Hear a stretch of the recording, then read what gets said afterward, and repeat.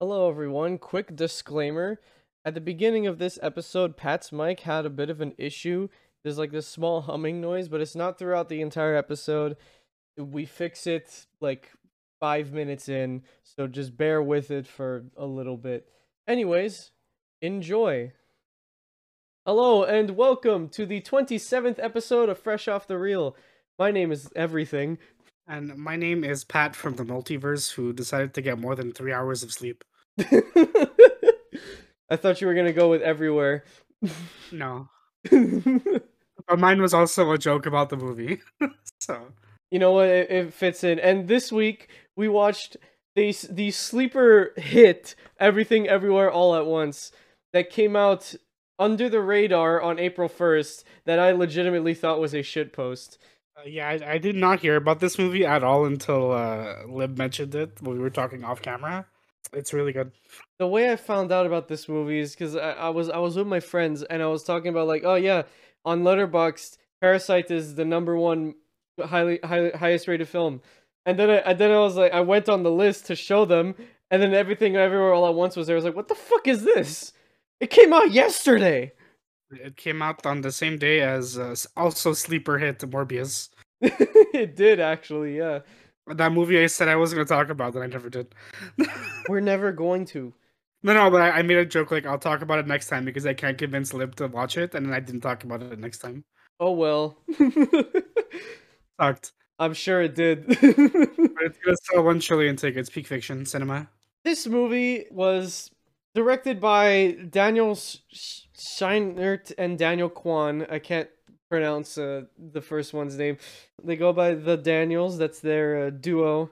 Famous directors of the Turn Down for What music video. Or if you know Swiss Army Man, which is a very strange movie. Yeah, I think that's the one people are gonna know more than the Turn Down for What music video, which I'm still like not 100% sure if you're lying about, but it's way too specific for it to not be true. Look it up. Look it up. I'm being serious. Well, it's like I found out recently that the director of the Sonic movie and the producer of the Sonic movie both worked on the Shadow the Hedgehog opening cutscene. What? Yeah, The so one like where all he like cocks a gun at the beginning? yeah. So like you know what? If that's true, I'm sure the turn down for what music video thing is also true. Also, this is confirmation that Shadow's gonna have a gun. Take that as you will. Alright, so I'm gonna read the synopsis here. Oh, this is from Letterboxd. New Year, New Universe. An aging Chinese immigrant is swept up in an insane adventure where she alone can save the world by exploring other universes, connecting with the lives she could have led.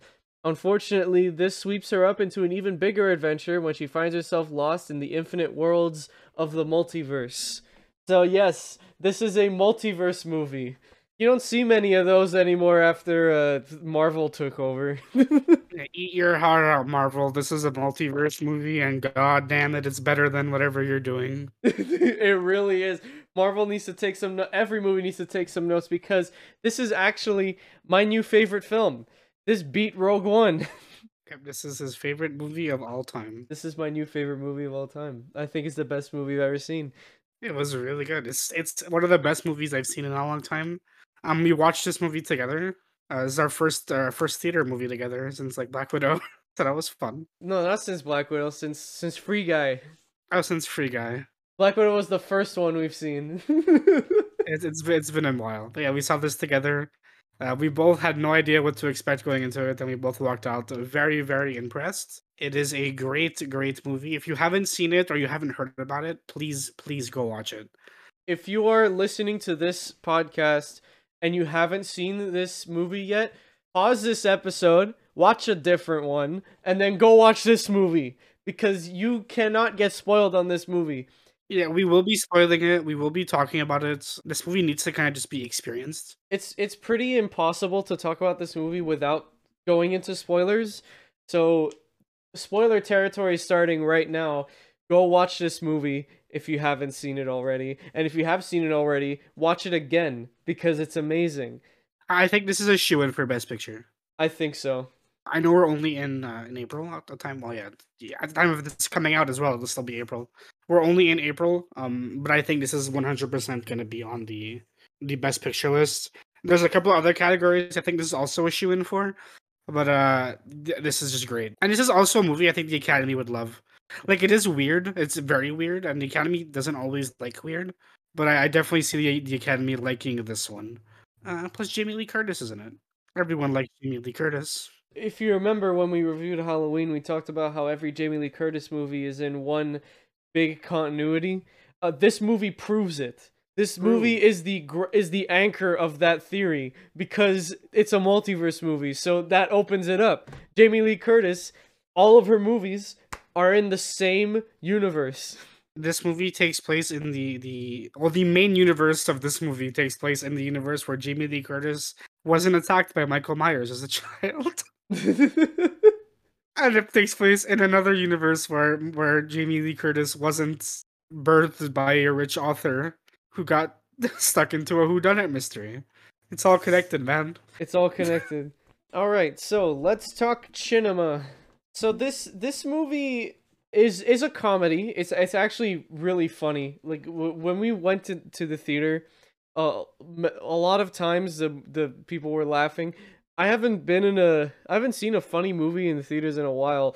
That be like after we just said we saw Free Guy, and I don't remember our theater ever laughing at any of the jokes in Free Guy.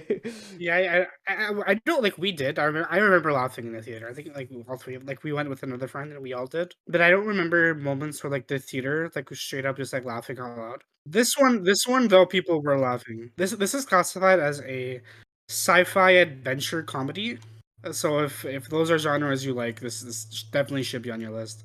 Yeah, this was funny. I there's a lot of jokes here that I think like really landed well, which I was surprised about because like we had both said last time in here, we both went into this with like as little information as possible. I think Lib, you said you saw the trailer, right? Like you had seen one trailer. I saw an ad on Instagram. It was like a 30-second thing. Yeah, you saw an ad and I saw like nothing. I hadn't seen anything before going into this. So I wasn't expecting a comedy and I wasn't expecting to laugh like out loud. And I was pleasantly surprised. I think it was really fun. Hey guys, sorry to cut in again, but at this point we actually stopped the original recording, fixed Pat's problem, and then started recording again. So the humming is completely gone and I promise this is the last time I interrupt. Also, I found it really funny that Pat said this episode's coming out in April. It's May. That's fun. Technical difficulties. I hardly know her. Yeah. Woo. That was a funny one, Pat. Good joke. You could slap this. I'm gonna slap this right in right after I said we're gonna talk about the movie. Slap it right in. You're gonna slap at me like I'm Chris Rock.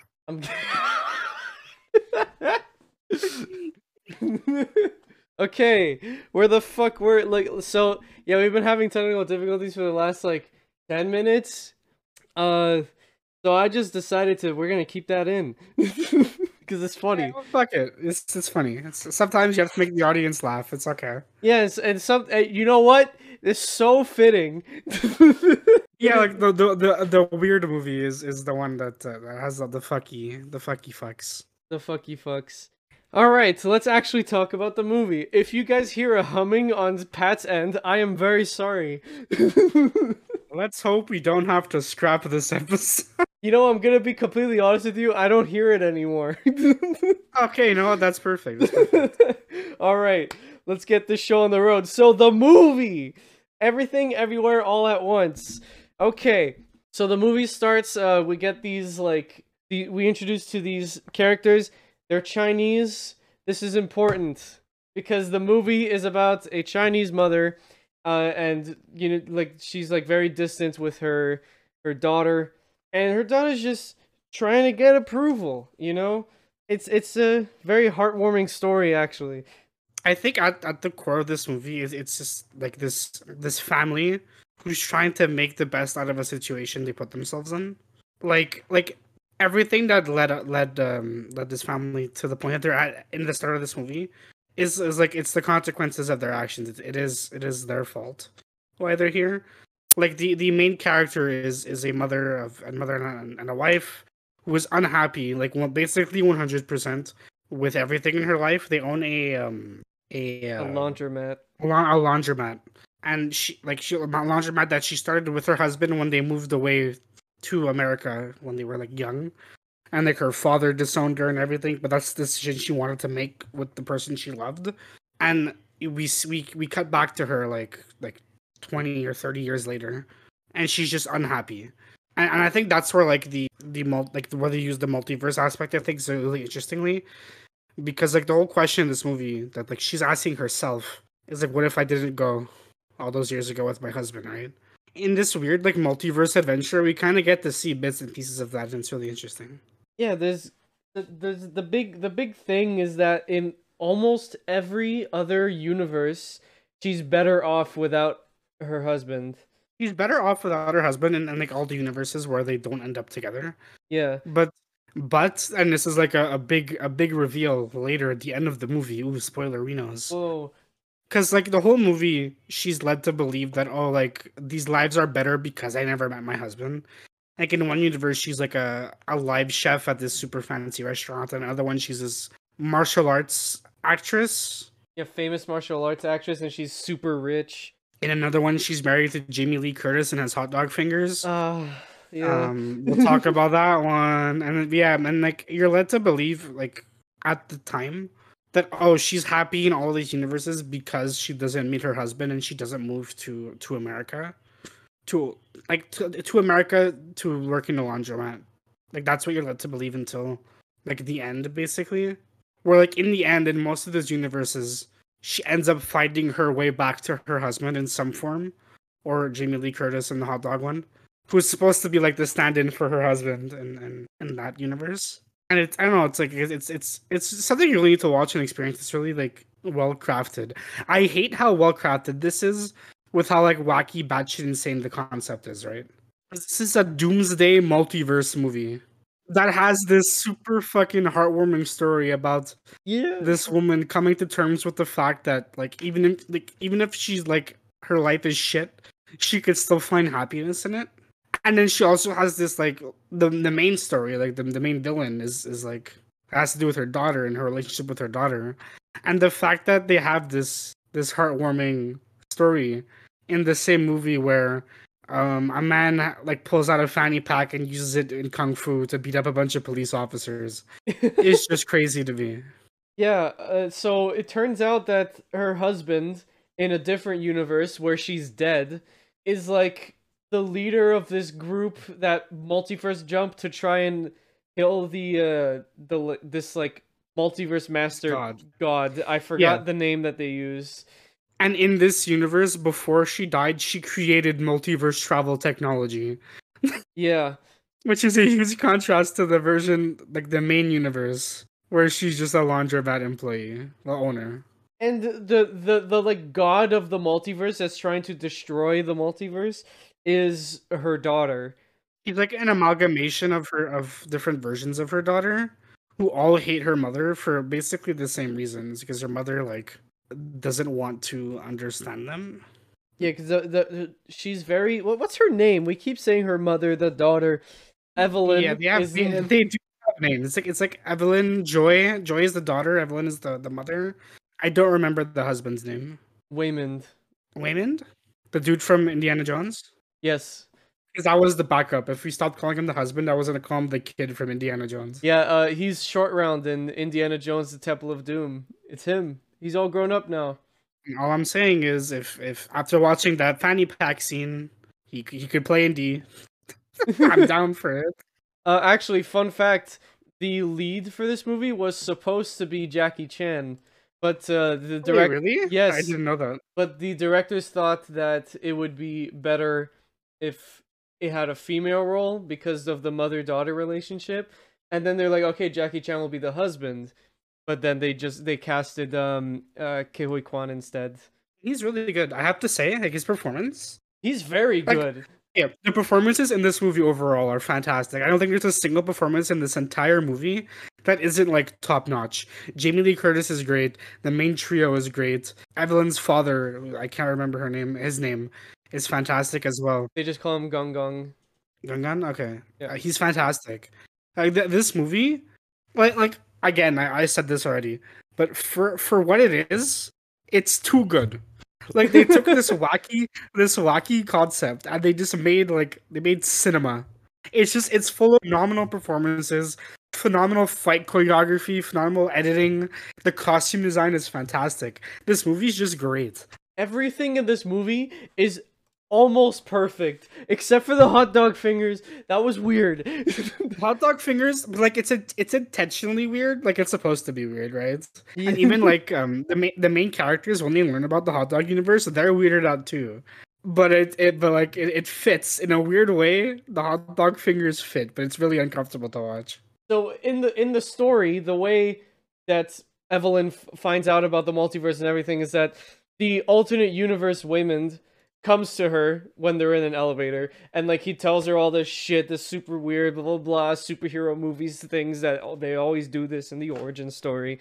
So to multiverse jump, you have to do something weird that'll like like if so you have to figure out what multiverse, what universe you want to go to. You're a universe where you're a martial artist, or a universe where you're a chef, whatever. So you think about that, and then you have to do something weird that'll weird out the multiverse, and then it'll slingshot you to the universe you're trying to go to, or the person's body you're trying to take over, which you can also do if you first jump, is what they call it.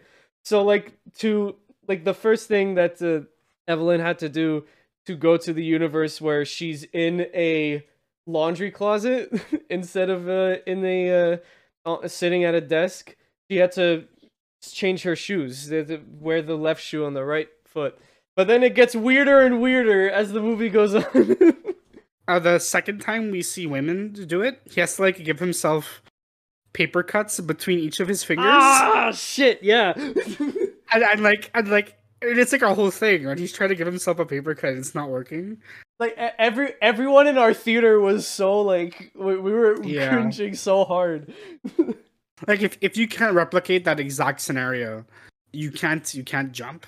If you do something weird, like something else, and then you try jumping, you'll jump to a different universe. Yeah, but it's cool because if you jump correctly, we get cool action sequences. Yeah, so like the first Waymond jump, he just had to chew on lipstick. Like that was like, all right, there you go. And there's like another one where he just has to chew gum. Later on, one of the last ones is you had to put something up your ass. And that leads to this great like fight scene where Evelyn is trying to like fight him off while getting a dildo, like a butt plug, away from him. And it's really funny to watch. What's another one? Oh yeah. There was one where you have to she had to confess her love to Jamie Lee Curtis to jump to the hot dog fingers universe. Yeah, but it had to be a genuine confession of love. So like at first she's like on her hands and knees like saying, "Oh, I love you," and nothing's happening. And like it had to come from the heart. And her husband's just in the background, like watching, like what the fuck is going on. It's so funny. It's hard to explain how the multiverse jumping actually works. You'll have to watch the movie. But it's actually a really, really cool concept. It is, yeah. And it's like again, for how dumb it is, it's handled so well. They take it so seriously with the the you have to do something weird. Yeah, they take it really seriously. What is some? I'm trying to think of some other ones that they had to do. Oh yeah, Waymond had to chew already chewed gum. Yeah, ugh. It's a lot of dumb stuff like that. And like it's cool because like when you jump, you basically you keep your current body, but you gain all the memories and experience of this other universe. It's basically like a cheat code, like you just to give you like anime powers for a scene. I think that's like the best like comparison I can make. Yeah, it's like watching a weird zany anime. And when you jump to the other universe, you also gain the memories of the person's body that you took over. Yeah, so like there's one shot where like Jamie Lee Curtis, like she has like a beer belly kind of in like the main universe, and when she jumps to like one of the ones that Joy like took over, like it's the one where Jamie Lee Curtis has like the circle on her head. Yeah, and she's basically like just a slave. She like loses the beer gut, like her stomach like retracts. It was a weird shot, but it was so funny. Oh, but it's a really good movie for how weird everything becomes near the end, especially in the last act. It's so weird, but it's so heartwarming. Because like beneath all this weird zany multiverse stuff is just like it's a story of like a mother and daughter trying to reconnect and understand each other, and it's a story of a wife and husband trying to like rekindle their I don't want to say lost love because I think like it's never outright said that she doesn't love him anymore. She's just not happy. Well, who was the one that wanted a divorce? It was He did. he did, yeah. He did. He wanted a divorce because not because he wanted to leave it, because she was unhappy, and then that becomes a whole thing. Yeah. Because like the way Waymond is like main universe Waymond is presented is he's just like this selfless weakling with like he has like no backbone at all. He's just like this happy go lucky guy all the time, and he knows the situation is bad with the laundromat and with his marriage, but he's hopeful, he's optimistic. Whereas she's very like nihilistic with her worldview, and it makes for an interesting contrast when there's like scenes of them just talking, especially after the multiverse stuff is introduced. Like when she straight up tells him like, "Oh, like I was just reliving memories of my life without you." It was amazing. It was so And he's just beautiful. like, what the fuck do you mean? And then he pulls like he's holding the divorce papers while she says this. And the thing is, she keeps going because like it goes from like a serious moment to like a joke where she's like, "Oh yeah, it was great. We never met. That I never moved here, and my life was amazing. Oh, I wish you could have seen it." Like it's fucked up, but like it's funny. And I think that's a lot of this movie. A lot of this movie is just like it's fucked up and it's weird and it's like weirdly like sad, but it's Yeah. also really funny. Like all the scenes with Joy is just really sad. Yeah, so the reason why Evelyn is going through all these multiverse whatevers is because she's the one from the Matrix, you know? Yeah, she's the chosen one. She's like the generic trope. She's the chosen one that'll save the multiverse from the god that's trying to destroy everything. And the god that's trying to destroy everything is a version of Joy. Yeah, a version of Joy, her daughter. There's this really cool like moral decisions that she has to do, like cuz she knows that the only way to save the universe is to kill her daughter, right, basically. And she's trying her best to avoid that situation. She's trying her best to save her daughter instead of outright killing her. Yeah, because like it's established by the old man who in one universe is like just basically just a military dude, and it's established by him that like every version of Joy eventually becomes this multiversal like supervillain. Like there's no version of Joy that doesn't end up going down that path. And so like Evelyn's journey here is trying to keep her daughter, but also saving the main villain version of Joy as well. Like that's the goal. It's really heartwarming. It's nice. I haven't seen a movie like this like in a long time, and I think I needed it to see it. I think I needed a movie like this. Yeah, I haven't. It's been a long time since I've seen one of those like gut wrenching wholesome movies. Yeah. Yeah, gut wrenchingly wholesome. Like it's a weird statement, but that's how I describe this journey. Because it is sad. Like when we're first introduced to main universe Joy, like she's gay and she wants to invite her girlfriend to this I think it's Chinese New Year, Yeah. Chinese New Year's party, where like to introduce her to her grandfather and to like involve her in her life, you know, like her family life and stuff. And the mom is like super against it, and she's like, "Oh my god, my father's old fashioned. What's he gonna say?" And she's also like a slave to her father, basically. Like she lives to get his approval because he abandoned her, right? And now that he's old and sick and has to rely on her, she wants to do basically anything possible to maintain his approval. So she doesn't want her daughter to bring her girlfriend to meet him. Yeah. And that leads to a bunch of other like smaller arguments and disputes between mother and daughter. And I think it's just like nice. Like it's a sad story, but it's one I think I kind of wanted to see. You know, like it's been a long time, and the way it's handled is super like graceful. It's not forced. It's not like hammered in. I think it's just a nice like wholesome story. these two learn to come to terms with each other, you know? Yeah, and I think the ending of this movie is very. I need like it wrapped up the entire movie perfectly. Like everything that comes up near the beginning of the movie gets wrapped up at the end. There's not really any strings attached, and for people asking for a sequel, it's not gonna happen. First of all, Yeah, I don't think a sequel to this is possible. it's not really possible with the ending that happened. Yeah, everything is tied up in a nice little bow. And like the god of destruction, I'm just gonna call it the god of destruction, the joy god. Or it's Evil Joy.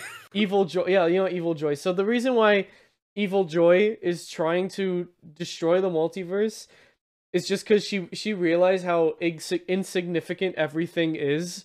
Because okay, it's weird. This is where the weirdness comes in. So she got bored one day and she tried putting everything on a bagel. Because you know the everything bagel, right? Yeah. But this is a literal everything bagel. There's everything in it.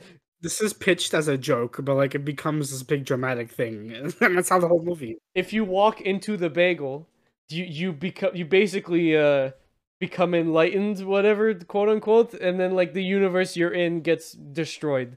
Yeah, you ascend. You become God. You become part of the everything bagel. Like, and then there's this cult of the bagel, and like everyone who's a member of the cult, they have those circles on their head.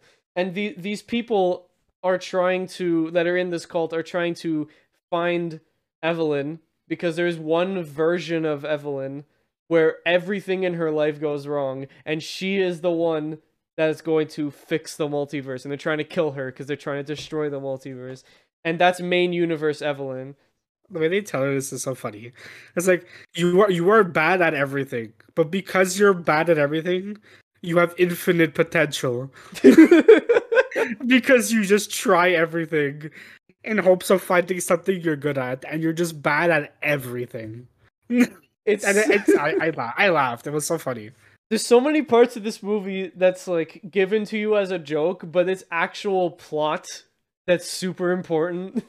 That's why this movie's weird, because like everything is like presented as like dumb jokes, but it's actually like super important plot stuff, and it's also like really it could be really sad or really wholesome, but it plays on your heartstrings. It's a very smartly written movie. Yeah, it's super super intelligently written. Yeah. So my favorite scene of the movie, I'm just gonna like I want to talk about it because I've been meaning to just tell anybody about this scene where of the rocks. Oh, the rock scene is so good. It's actually amazing. Both scenes with the rocks are amazing. Like the scenes that they're actually beautiful. It's just so Joy is one rock and Evelyn's another rock, and Joy explains how most universes are like this because there's only a like in the grand scheme of things, there's only a handful of universes where humans are the intelligent species. So, and then there's some universes where humans don't exist, where inanimate objects have consciousness or whatever. And so the rock universe is just, instead of everyone being human, everyone's a rock. And humans didn't like build anything on the world, so the Earth is pretty much exactly how it was when the Earth was created, right? It's just rocks. Everyone's a rock with googly eyes. No, only Evelyn has googly eyes. Oh yeah, only Evelyn has googly eyes because she's the one. She's the one. Yeah. Can I just say how like beautiful that shot is? It's just two rocks, and it's a landscape shot of like this big like mountain. Ever since the movie came out, I've been trying to find that shot to put it on my MacBook because I want that to be my background, but I can't find it anywhere. Yeah, as soon as that movie gets a home release, I'm definitely gonna like make wallpapers and use those as like for wallpaper engine. Yeah, and then like the way the rocks speak, there's text on the screen, and they're just talking about how like they're just having a very meaningful conversation about the universe and like what really matters in life. And it's a beautiful scene. This scene comes back later near the ending where Evelyn is trying to save Joy from killing herself. This comes back later when she's trying to destroy the whole universe, right? She's trying to walk into the everything bagel. And the rock falls off the cliff, and then Evelyn falls off the cliff, and that's like metaphorically that's like, oh, I need to save my daughter from destroying fucking everything, and these two rocks are just these two insignificant objects, but they're the ones that are giving these objects meaning, right? Because we write our own destiny.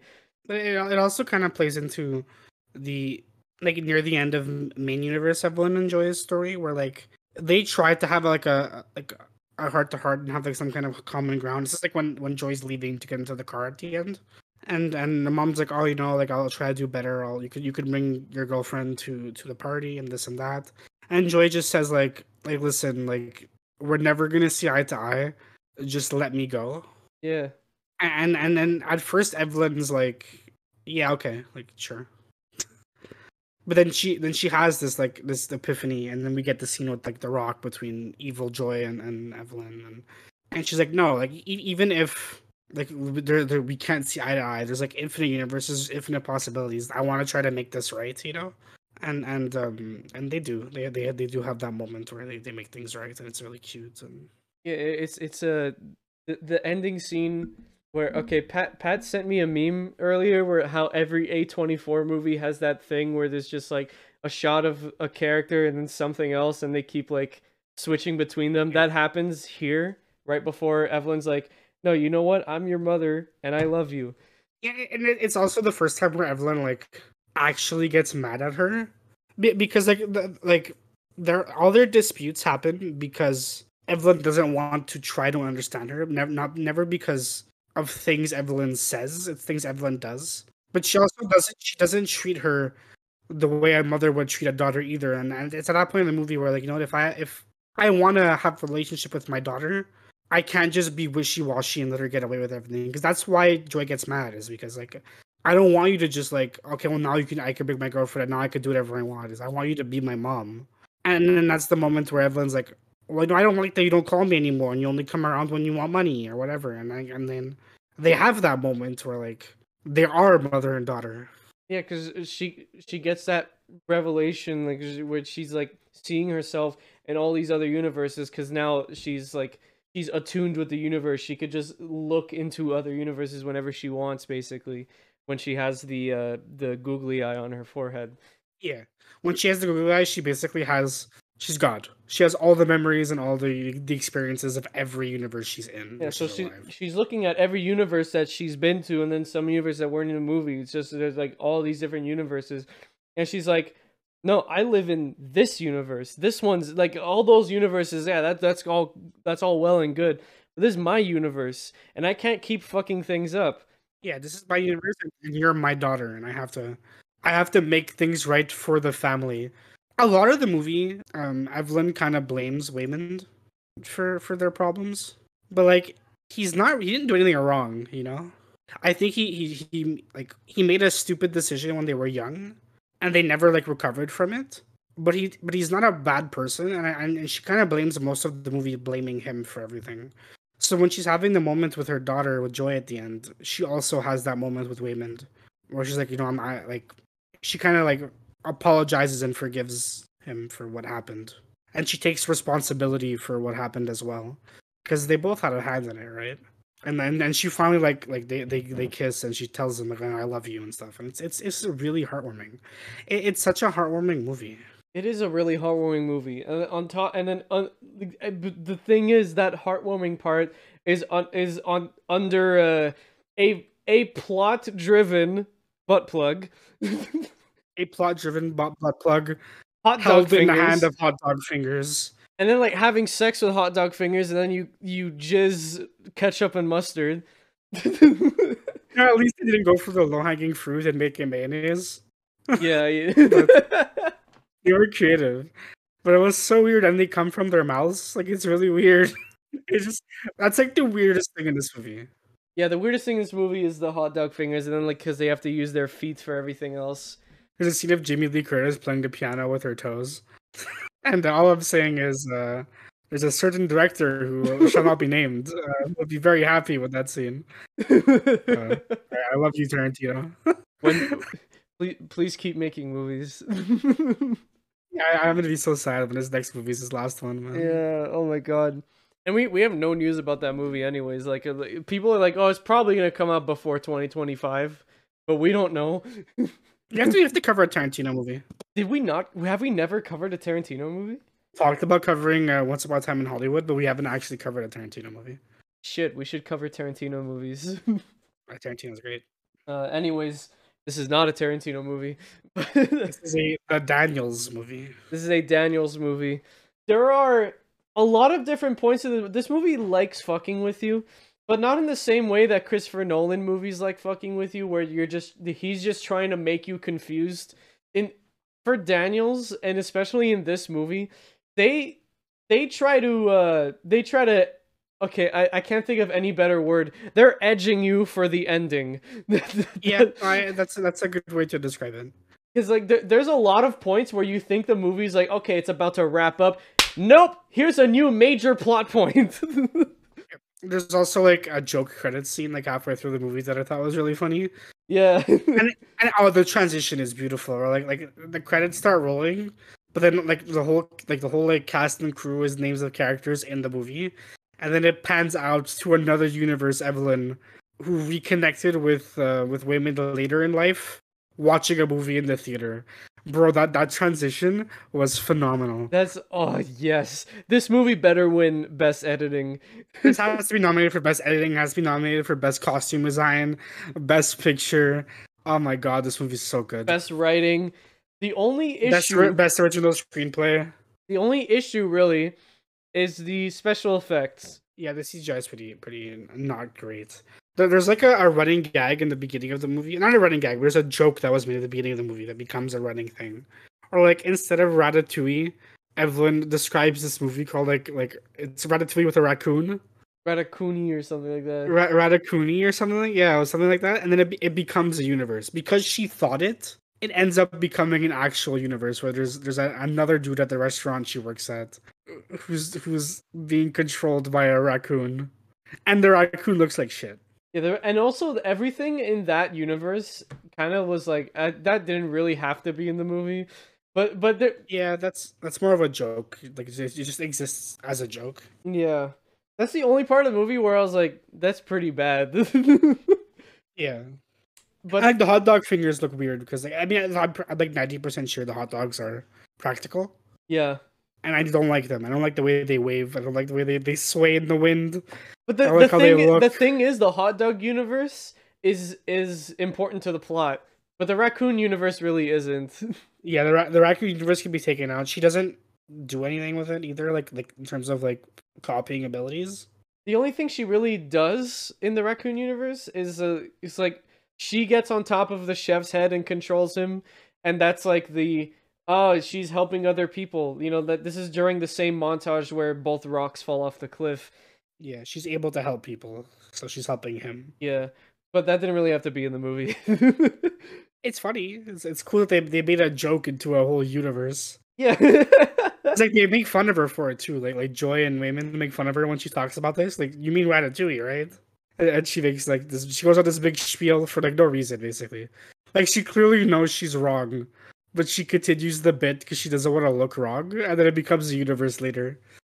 It's so funny. Like, the writing is so good in this movie. Who wrote this? Oh, you can see who wrote this. Really is a perfectly crafted movie. Oh, the Daniels wrote it as well. Like CG being bad is like a mute point in a movie like this where everything else is so good. Like the rest of the CG looks alright. Like the Everything Bagel looks fine. When you're walking into the Everything Bagel, like the universe starts like breaking apart and like your body starts like morphing and looks like the CG there looked fine. I thought it looked fine. The best effect in my opinion is like near the beginning when Evelyn's just starting to figure out how to do the whole verse jump, where like the screen breaks up into shards of glass and then you see 3 different universes in each shard, right? Yeah. And then there's also they do that later because there's one universe where they paid off their debt and one universe where they didn't, and the whole like glass breaking is another thing there.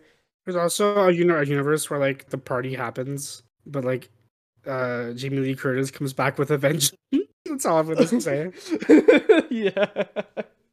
Oh, Jamie Lee Curtis is so good in this movie. Like she's such a talented actress. There isn't like I said it before, but there isn't like a single performance in this movie that's bad. They're all phenomenal. But like, man, Jamie Lee Curtis is so funny in this movie. She's in it for like a lot more than I thought it was gonna be like a one-off joke, and she's in like a lot of the movie.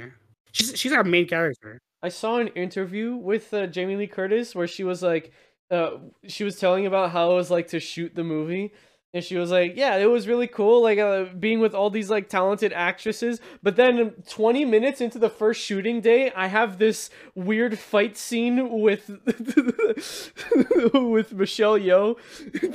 And I was like, God, this movie must have been so fun to shoot and to film. But at the same time, this movie must have been a fucking pain in the ass to edit. Oh yeah, but like I mean I'm sure they had fun editing it too. Like this movie just feels like it was a fun experience for everybody involved the whole way through. Even when like because of how tight this movie is, like there's a lot that the production team had to put into it thought wise, but like man, it must have been so fun.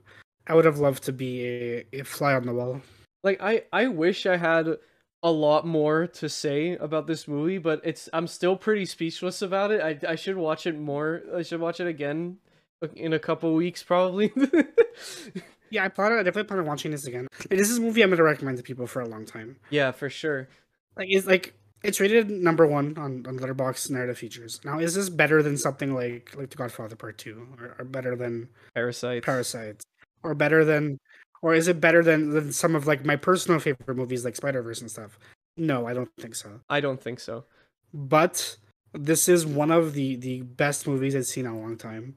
This is like an instant cult classic for me. I think this is going to be talked about by everybody in like film bro community is going to be talking about this movie for an extremely long time. Yeah, this is a film for people who genuinely adore the medium. I do think that there's enough here for the general audience to enjoy too, if you could get behind the wackiness. Yeah, the weirdness might be a bit too much for like let's take a family trip to the theater and watch Everything Everywhere All at Once. No, that's a bad idea. Like I would go with like some of our friends. Yeah, I would go with like a nice group of friends, you know, like but you gotta know these people, right? They have to, and they have to like know what kind of movies you're gonna like.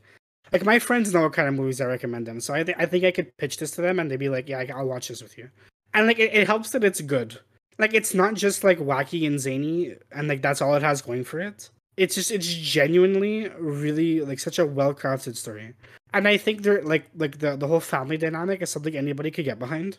Yeah. So I do think like just please go see this movie. Like I mentioned at the beginning of this episode, this is my new favorite movie of all time. I personally think this is probably the greatest film I've ever seen. Might be the greatest film ever made. It's so good. And like I want to come up with like negative things to say. I can't think of a single thing. I can. Like I just can't. The only thing I could think of is the raccoon looked horrible. But knowing the Daniels, that might have been a creative choice. It might have been intentionally bad. It might have been like this is such a weird concept. It's clearly a joke that we're gonna make it look weird. Like some part of me that wants to only speak negative might say that this movie might have been a bit shorter. It could have been a bit shorter. But then I'm like, yeah, fuck that. Like this movie uses runtime perfectly. There's not a single filler thing I could think of. Yeah, exactly. Like it is long and it feels long. Like when you're like like I was looking at my phone, like okay, it's been like an hour. Like it feels long, but it uses like there's not a single thing in this movie that I think aside from like the raccoon universe, but like it's a joke, whatever, isn't used isn't using the runtime effectively, right? Right. Like it's packed. There isn't filler. It's packed. And you know when you have when you have like a good meal, like a nice steak dinner, and you have the steak, you have the potatoes, you have the vegetables, and like it's a lot. It's a lot of food, right? But it's so good that like I'm okay with being a little stuffed at the end. You know, I'm okay with like I have to sit and wait for a few minutes before I get up. Might have to undo my belt because the meal was so good.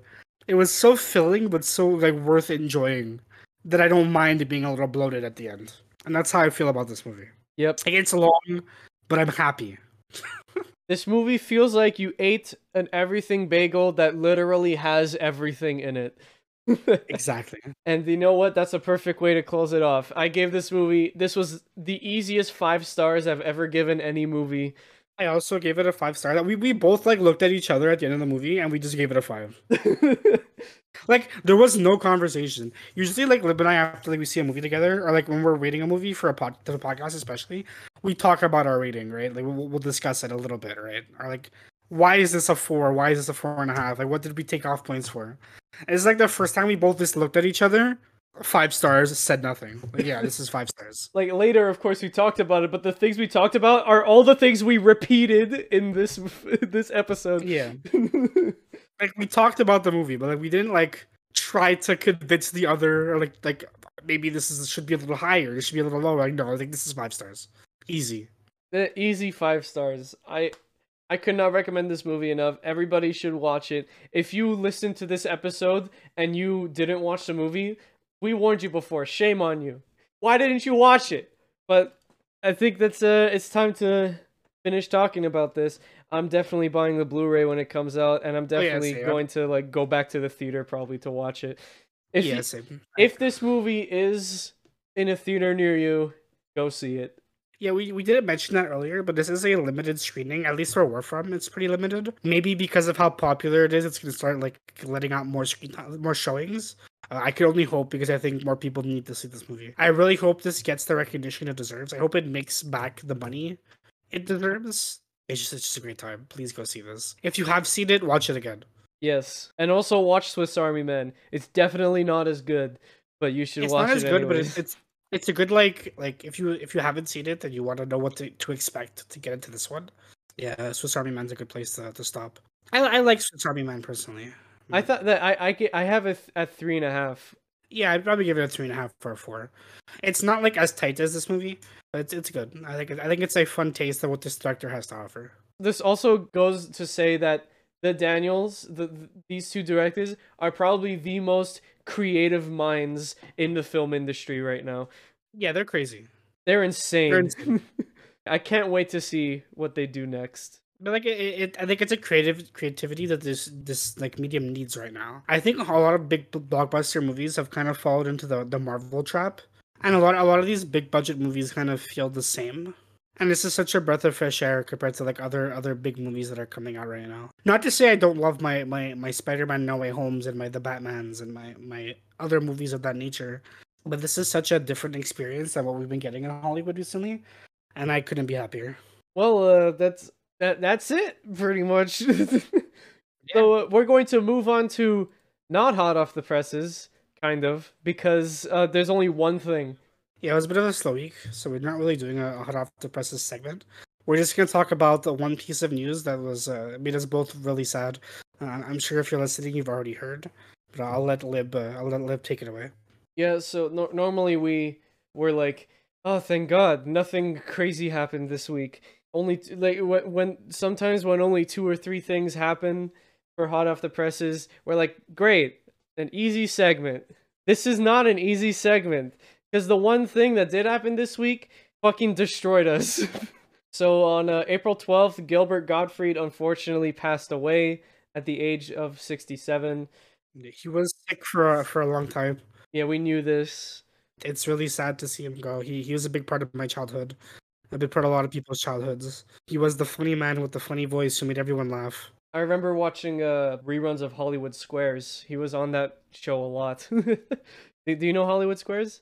I've never seen that, no. It's a game show where there's 9 squares, and each square has a celebrity in them, and then the contestant, like, they ask questions. First they have to do like a tic-tac-toe thing. There's 2 different contestants, and you pick a celebrity, and then you ask them the question that's on the card, and then they give you their answer, and then the contestant has to decide if they think they're right or if they think they're wrong, because the celebrities might steer them in the wrong direction. Okay, that sounds like a fun game show. I'm gonna have to check that out. Yeah, Gilbert Gottfried was on that game show a lot. Even Whoopi Goldberg was on that game show a lot. Oh, I definitely have to check that. I definitely have to check that out then. Yeah, you have to, yeah, just watch up look up Hollywood Squares best moments. Gilbert Gottfried also unforgettably was the parrot in Aladdin. Yeah, I think a lot of people will remember him as Iago. That's definitely like the most recognizable performance to me. He was, Iago in the movies. He was Iago in Kingdom Hearts. He was around for a lot of my life, and it's sad to see him go because he was like I've seen his stuff on Cameo. Like he's just genuinely a really funny Saw dude. what you did, and that wasn't very poggers. Oh man, that man is gone. Okay, that's all we have for this week. Yeah, For that's literally all we have for Hot Off the Presses. I mean, like, okay, for anyone who wants to pre-order that, you could pre-order the Batman right now, but that's not as important. And they said that Disney said they're not moving forward with a second season of Hawkeye. Sure. What? I didn't even know about Yeah, whatever. Like I don't even care to talk about it. that. I'm so over Disney Plus shows right now. I'm happy Moon Knight is good. If you want to hear thoughts on Moon Knight, maybe we'll talk about that later. But yeah, I'm just so over the Disney Plus shit right now that I'm not even interested in talking about. Okay, not getting a second season. Like good. You don't deserve a second season. Well, moving on. You know what I am ready to talk about, Pat? I'm ready to talk about the film that I recommended you on Backlogged last week. Yeah, you recommended me a movie.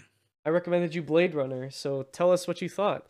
So I have interesting history with Blade Runner. I'm not going to talk about it too much for reasons I'm not going to get into. It's always a fun thing to say for listeners, right? I have history with this movie. I never actually finished it. I started it and not finished it until this week, until this morning at the time of recording. I watched it this morning. I watched the final cut. Yep. Because I after doing some because Lib told me beforehand that this movie has different endings depending on which version or which release you watched. And there is a canon one that leads into 2049. So I watched the one that leads into 2049 because I'm very excited to watch that movie. I was excited to watch that movie before I saw this. So I was definitely gonna watch the one that leads into it, right? Yeah, so there are three widely available versions of this movie today. So there's the US theatrical release where the ending has Deckard and Rachel driving off into the sunset together. And then there's the director's cut, which actually has the same ending as the final cut. The door shuts and then it's left to ambiguation. That's not even a word. Ambiguity. Ambiguity. Ambiguation is not a word. It is now. Mark it down, fellas. That's a word now. The only really big difference between the director's cut and the final cut is the director's cut. The final cut has better visuals and like two more scenes that are not super important. They're just establishing scenes from the director's cut. The director's cut and final cut, they're pretty interchangeable. But it's widely accepted that the final cut, which was released in 2007, that was directed by Ridley Scott, is the version of this movie. But there's also the very first cut where the ending is Rachel dies, I think. Yeah, there is an ending where Rachel dies. I can't remember which release was that. There was also the UK theatrical release, which also had a different ending. But you can't find that release anymore because even when they screen it in theaters in the UK, whenever they like do a rerun, it's the US release. So yeah, this movie has a very long history. But it's good. I really enjoyed this. I do think it's a little on the slow end, especially the first half. Oh, for sure. It's really slow. It's really like it moves at a snail's pace. Like it feels long, but I think it's very interesting. If you like sci-fi movies, I think there's definitely something here for you to enjoy. Performance-wise, I don't think Mr. Harrison Ford, bless his heart, is the best actor. Me neither. And he admits this himself, mind you. Think he does not care. But I think he's like he does a good job here. I'm looking forward to seeing him return in 2049. That's a weird trend with Harrison Ford movies, by the way. They keep like making sequels and reboots of shit that he was in, and they drag him back like 50 years later when he's a decrepit old man and doesn't give a shit anymore. I don't know why they keep doing that. Because like he also like demands some of the highest prices in Hollywood for his acting. Yeah, his acting isn't great. So like you know. I don't know, But but I guess I mean, I haven't seen 2049 yet, so maybe it's maybe he does serve a super crucial moment. I will tell you, Blade Runner 2049 is definitely Harrison Ford's best movie. I'd hope so, because I was gonna say like he's in like the Force Awakens, and I don't think he's good, and I don't think he was necessary to return. Yeah. So I'm happy. I'm happy he's at least good in that other movie they brought him back for. Like I think he's great in Apocalypse Now, but again, like I think 2049 is his best movie. I remember reading somewhere that apparently people thought that he intentionally did the narration poorly for Blade Runner, like back in the day. Oh yeah, the narration for the original cut is terrible. Yeah, it's terrible. People think he did it terribly on purpose, and he says he didn't, but that's totally something I'd believe is true Yeah, for sure. because he just does not give a shit. Did you go back and look up the scenes that had narration? No, I didn't. I didn't. I wanted to, but I watched the movie this morning, so like, I didn't really have the time. You should I'm gonna show you those scenes one day. And I'll show you the original cut ending. I could totally watch the theatrical cut. I think I might do that. I mean the theatrical cut is only 10 minutes shorter, but like the music is not as good in the theatrical cut because it got remastered for the final cut. Speaking of, the music in this movie is phenomenal. Yeah, it's great. It's great. I love like synth soundtracks and stuff like that. It's my second favorite story to do with replicants behind Nier. I'm waiting for Harrison Ford's character to be in the next Nier game. Before we recorded, Pat said that this is a prequel to Nier. Yeah, because what happens in Nier, right, is humanity. I'm not gonna get into it too much because it's long and this bit is really stupid. But like humanity like gets sick, and the only way for them to thrive is to separate the mind of the soul from the body. It's like the souls like go into like soul land until they're able to be put back into replicant bodies. I'm like, wow, it's just like this movie. Except not really, but the word replicant is there, so it's funny. I mean, to put it into perspective, Detroit Become Human was heavily based off of Blade Runner. It's really obvious in hindsight. Yeah, it was the main inspiration for the game. Nier is not inspired by Blade Runner. That's not what I'm saying. I'm making Yeah, a joke I know, because replicant. I gave Blade Runner 5 stars. I gave Blade Runner 4 stars. I rewatched it like this week and I forgot to log it. So yeah. I watched it today. Very sleep deprived, but I finished it and I enjoyed it. What parts of the movie didn't you like? Why'd you take out that 1 star? I just thought because of the pacing, I thought it was really slow, and I wasn't really vibing with the beginning. That's why I took off points. And then because like as much as I know Harrison Ford is shitty on purpose, kind of, it's still not it's not always a fun performance to watch. So Right. there's one more thing. I gotta recommend you a movie. This one's gonna be easy. I'm just gonna throw it at you because you were talking about it earlier. But I'm recommending you X-Men, the first one. Oh, okay. Yeah, we were talking about it off right before we started recording because I really want Lib to watch Logan because Logan is one of my favorite movies ever made. It's one of my favorites. It's one of the best superhero movies ever made. And I feel like we made him suffer through the MCU. He watched the Nolan movies. Let's get him to watch another superhero franchise. But mainly, I just want him to watch Logan specifically. So, what better way to make him watch those old movies than to force him to? And if you don't watch X2 in a timely manner, I'm gonna recommend you X2.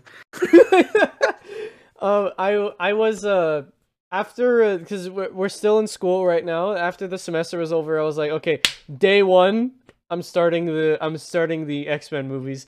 I guess I can start it earlier now. I don't need an excuse anymore. I would watch X1 with you. I think X1 is good.